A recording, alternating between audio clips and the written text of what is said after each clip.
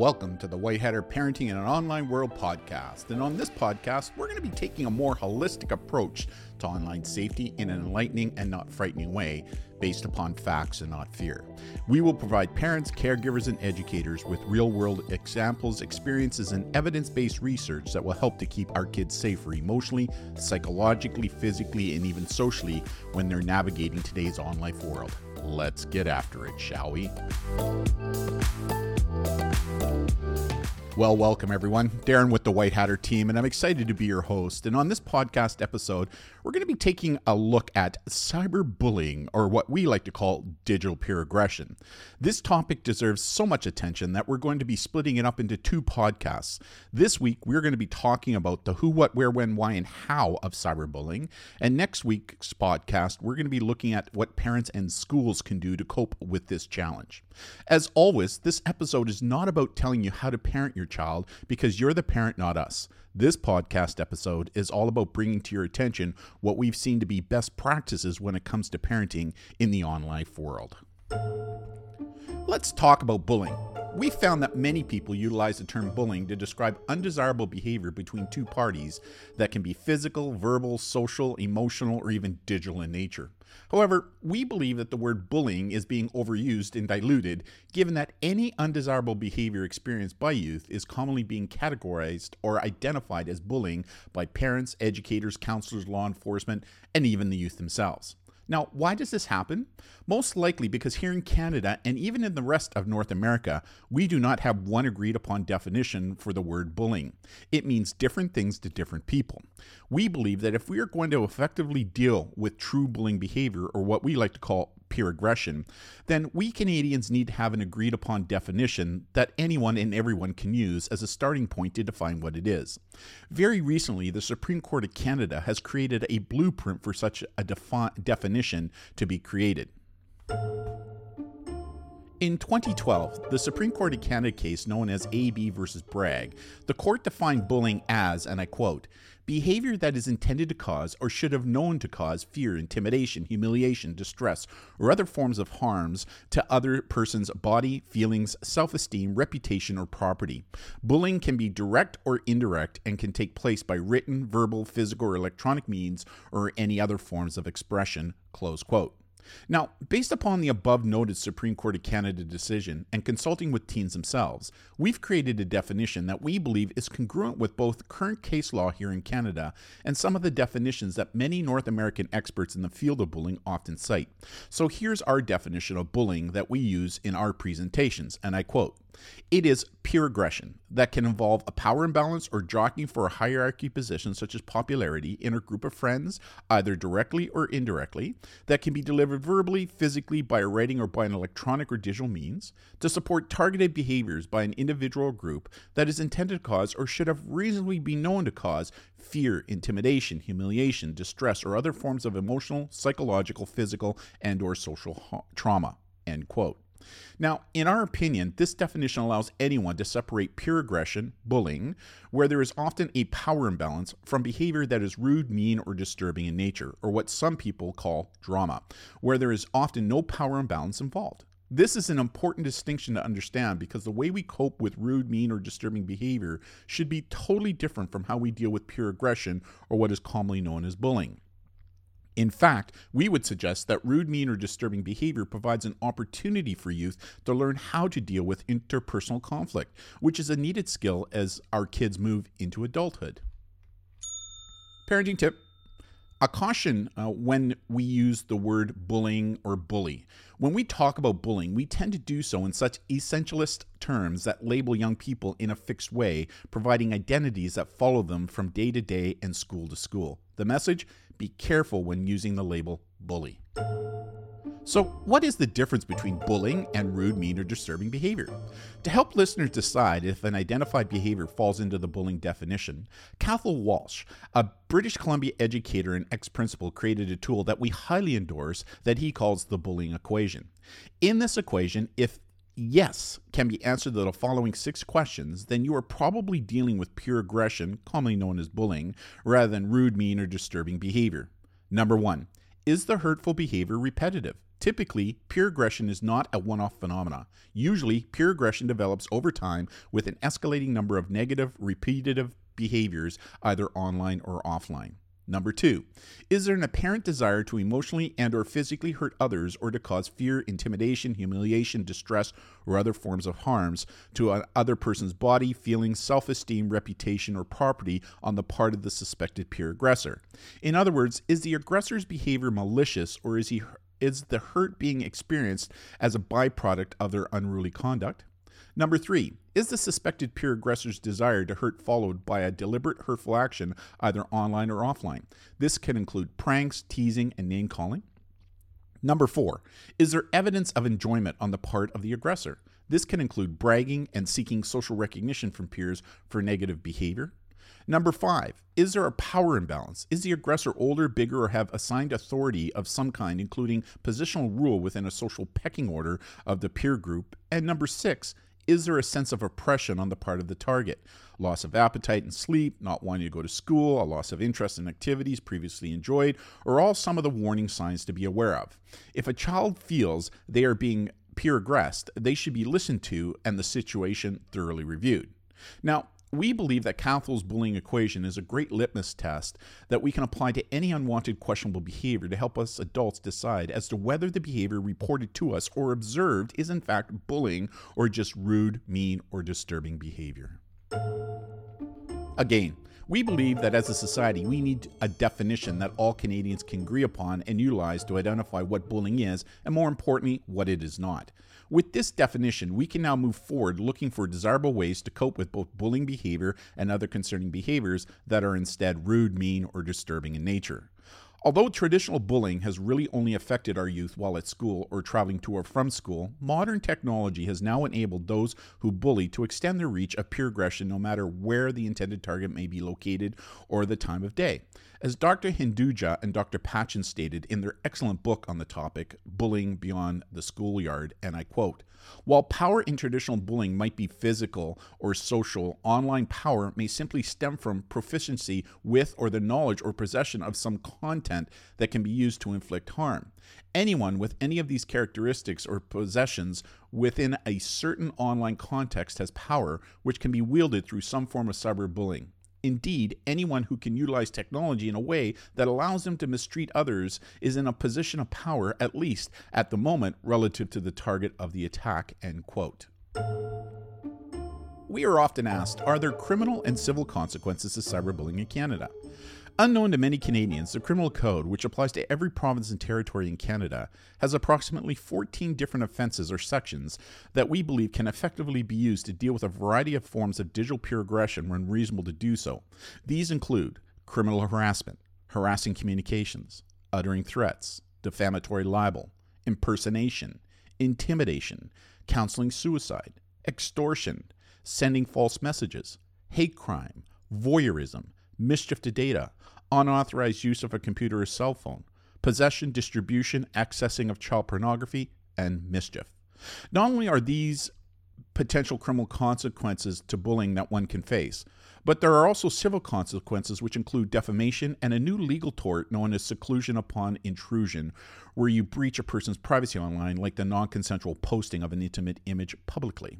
Another possible legal consequence: if a youth is being targeted because of their religious beliefs, sexuality, race, or because of an emotional, psychological, or physical disability, in some provinces such as British Columbia, the peer aggressor can also be held accountable under the province's Human Rights Code. Do we believe that new criminal laws in Canada need to be enacted to deal with these issues of digital peer aggression? No, we don't. Do we believe that we can tighten up some of the existing criminal code sections mentioned to make them more congruent with today's online challenges? Absolutely. However, the fact remains that the process to obtain evidence to prove a criminal charge beyond a reasonable doubt to a Canadian court of law is fraught with legal and administrative processes. If the government can make this evidentiary collection process smoother through legislative and administrative change, it would allow law enforcement the ability to bring these cases to court in a quicker and more efficient way. We also need to hold internet service providers, commonly known as ISPs, and mobile cell providers more accountable to both creating and enforcing appropriate and reasonable terms of service specific to this issue, which we believe can be accomplished with proper federal overwatch legislation and administrative processes. However, It is important to note that laws are not a panacea to stopping digital peer aggression. In our opinion, education is the keystone for all stakeholders, but we do need laws for those who become willfully blind to such education and criminally target others, both online and offline. We also believe that school-based restorative justice initiatives are far more desirable in many cases of digital peer aggression. The traditional criminal justice system should only be used in the most serious of incidents. So, what is the frequency of cyberbullying in Canada? Current research has found that cyberbullying or peer aggression is most often committed by someone the intended target knows, loves, or trusts, and is the most frequent threat and challenge that youth face today, both online and offline. A concern to us as parents and caregivers, recent research has shown that 60% of those who are targeted do not tell an adult. According to Dr. Hinduja and Dr. Pachin, there are two primary reasons why our youth are not disclosing. Number one, victims don't want to be blamed for their behavior and are often afraid that parents will simply remove the source of the problem, meaning their computer or their cell phones. And number two, victims feel that adults are ill-equipped or unwilling to intervene on their behalf in a calm and rational manner to resolve the situation. Just recently, Dr. Hinduja reported out that 17% of youth said that telling a parent was effective, and only 6.2% said that an educator's intervention actually worked. As adults, we need to do better to help our kids overcome this challenge. Often in the media, we will hear that cyberbullying has reached epidemic levels with youth in Canada. Nothing could be further from the truth. In a 2014 Stats Canada study, it was found that between the ages of 15 to 29, only 17%, or about 1 in 5 students, reported that they'd been the target of a cyberbullying incident. In fact, across North America, legitimate peer-reviewed research shows us that the rates of cyberbullying range from between 10% to 35%. We believe that what the research shows us is that cyberbullying, although a reality, is not the norm in many schools across Canada. Having said this, one incident is one too many. Research update. It was hypothesized by some that during COVID, bullying and more importantly cyberbullying would increase dramatically given that youth were moving to online learning. Well, we are now starting to see some good evidence-based research both here in Canada and the United States that shows that there was in fact a decrease in face-to-face bullying, which wasn't surprising to us. However, when it came to cyberbullying, we also saw that it maintained the same frequency as pre-COVID rates, or if there was an increase, it was only slight in nature, and you can find some links to those studies in the notes of this podcast. To us, this research may suggest that the organizational and power structure bullies use at school, both online and offline, were disrupted because of COVID, which may be a key strategy as we move forward from a prevention standpoint. It's interesting how COVID and at-home learning may have provided insight as to prevention strategies that are different from those that were focal point pre-COVID, if we can understand the how and why. We look forward to watching how this develops through further research. From a mental health standpoint, a further 2022 Canadian study from the University of Alberta found that bullying can increase frequencies of depression in youth as they age into middle adolescence, which emphasizes the need for education prevention strategies at the elementary level. This study found, and I quote, "Overt peer victimization are associated with depressive symptoms in early to middle adolescence. Early frequencies of related peer victimization appear to be more detrimental for adolescents' experiences of depressive symptoms than experiences of overt peer victimization. These findings further indicate that early frequencies of depressive symptoms contribute to vulnerability to both relational and overt peer victimization. Depressive symptoms as a precipitating factor for peer victimization requires a mental health approach in preventative interventions targeting peer victimization. It is clear that supporting the mental health of adolescents is critical for initiatives addressing peer relationship problems," end quote. So, how has the internet and social media contributed to cyberbullying? Number one, given how our youth have embraced technology in all its forms, it's not surprising to see peer aggressors using the same technology to target others. Also, given the virtual and viral nature that a message can be sent to a large number of people in a short period of time, it makes such technology a useful launching platform. Number two, a peer aggressor can hide behind the anonymity of a computer or cell phone to send a message, thus reducing the chances of being caught. Number three, anonymity breeds disinhibition, which frees the peer aggressor to say whatever they want in a digital world that they would never think about saying if they were face-to-face with their target in the real world. There's a lack of supervision. Chances are slim to none that anyone will see the peer aggressor sending the message, thus decreasing the chances of being identified. Number 5, teens are often take their cues from pop culture. Just look at some of the shows that youth will watch online where the characters are constantly targeting those who are heavy members of the LGBTQ plus community or disabled. This is even true of some of our world leaders. Some youth will mimic these behaviors that they see online. Another big reason why cyberbullying has become more frequent, often the cyberbullying does not immediately understand or internalize the very real consequences of their actions until it's too late. As we've stated before, youth live for the here and now and rarely think about the future. This is why it is so important to educate our youth about the harmful consequences of cyberbullying and share with them the story of Ryan Halligan. There have been several cases reported in the media where a youth has taken their life by suicide, both in Canada and the United States. One such case involved a young teenager by the name of Ryan Halligan. Ryan, during the summer before his 8th grade, began an online relationship with a very popular girl from his school. Once school began, however, this girl told Ryan that he was a loser and only wanted to befriend him because she thought it would be funny to pretend to like him and to share their texts with their friends so that she could embarrass him publicly at school. Because of this type of peer aggression, Ryan became depressed and visited websites that promoted suicide. On October 7, 2003, Ryan took his life by suicide.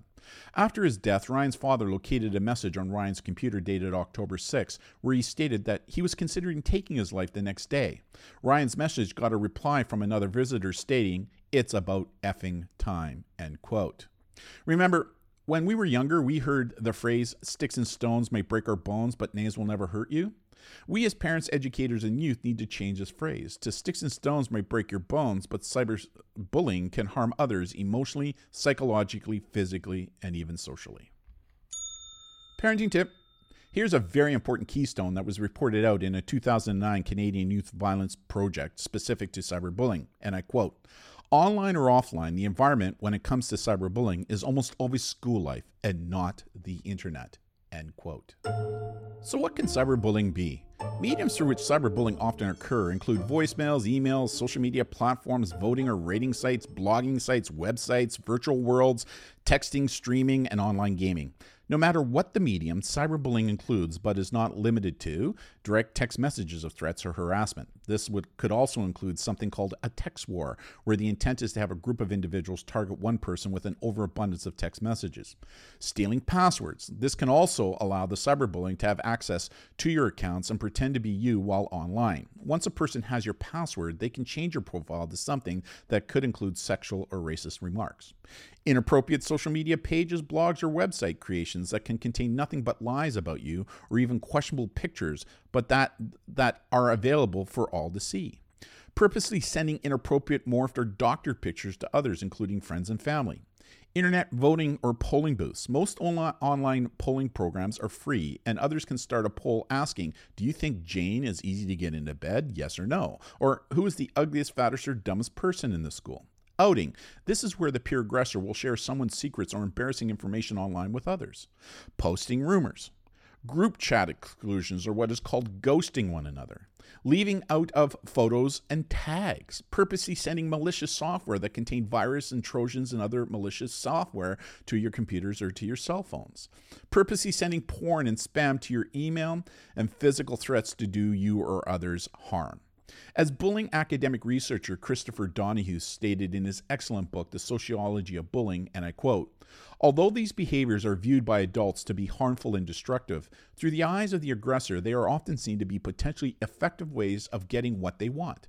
These behaviors, even when distasteful to the aggressor, are seen to be a means to an end, and they often work," end quote.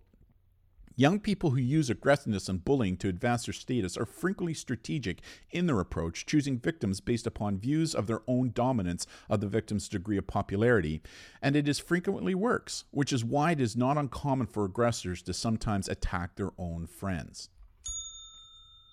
Important note, just recently some great 2022 research was published by our friends and colleagues Dr. Justin Patch and Dr. Samir Hinduja with the Cyberbullying Research Center in the United States on something they call digital self-harm. What is Dr. Patchen's definition of digital self-harm? I quote, "It's anonymous online posting, sending, or otherwise sharing of hurtful content about oneself," end quote. Yes, sometimes teens can target themselves via what many would call cyberbullying. In fact, this research found, and I quote, 8.6% of youth reported that they had anonymously posted something online about themselves that was mean, end quote. The question Dr. Patchen and Dr. Hinduja asked and answered in this research: can digital self-harm lead to suicidality amongst teens? Their findings, and I quote, youth who reported that they had participated in digital self-harm were significantly more likely to also report that they had suicidal thoughts or had attempted suicide, end quote. This research emphasizes the fact that parents, caregivers, and educators need to be careful about blaming others for cyberbullying when in fact it may be digital self-harm being posted by the targeted teen. So, what are the cyberbullying signs that we should be aware of? Although not uncommon for targets of cyberbullying to not tell others that they're being victimized, there are several behavior signs that parents, teachers, and guardians should be aware of to help identify a person who may need help, which includes a marked change in the youth's computer or cell phone habits. The youth appears angry, depressed, or frustrated after using a computer or cell phone. The youth won't say who they're talking to or texting with. The youth have trouble sleeping. The youth is experiencing stomach or headaches on an ongoing basis. They have a fear of leaving the house. The youth is crying for no apparent reason. Frequent visits to school nurse or wants to call parents to come and get them at school.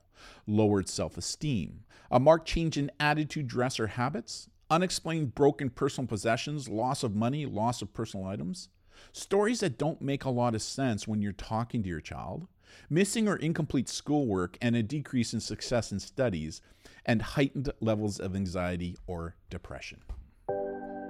So what can our kids do if a cyberbully is targeting them or a friend? Number one, they need to know what cyberbullying violence can be and to tell an adult they trust that they are being targeted. If an adult they approach takes no action, find another one. We want them to keep telling people until someone makes it stop.